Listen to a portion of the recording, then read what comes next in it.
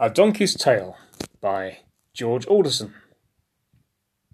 It must be 30 years or more since I bore Mary to the door of some old stable lined with straw, where she gave birth to Jesus. Though bearing child, she seemed so light, as she and Joseph, holding tight, left on the journey into night to reach our destination. When he was born, 3 wise men came, and angels sang aloud, "Proclaim, this child will take away our shame. Sing, glory, alleluia." Now Jesus sits upon my back. I take him down a crowd-filled track, and people cheer. There is no lack of love and admiration.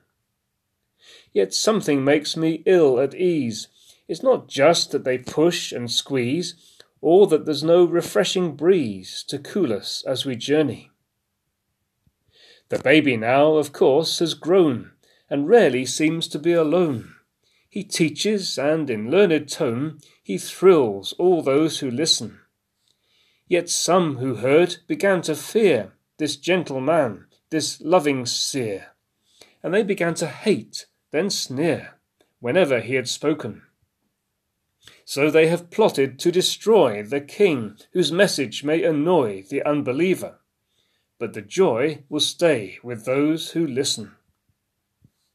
I'm old, and so my burden weighs so much.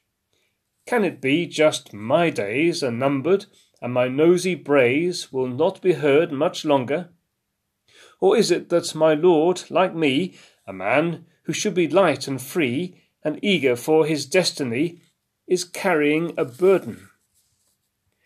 I've heard he will be crucified by those he has ignored, defied, and those who cheated and who lied, and those who simply fear him.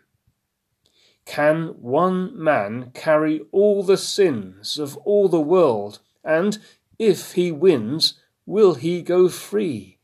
New life begins? His fate seems quite uncertain. I've known him since I was a foal, and we have both fulfilled our role.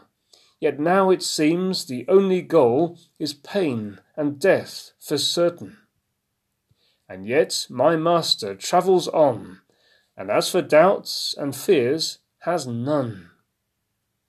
All thoughts of compromise have gone from those who would accuse him.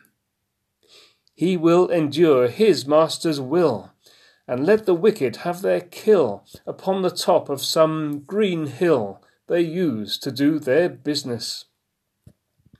When he has gone, I will retire and stand beside a warming fire. I'll think of him, the angels' choir, and 3 wise men who loved him, and I will know that we have served and travelled on and never swerved, no matter how the way was curved. My love for him, eternal.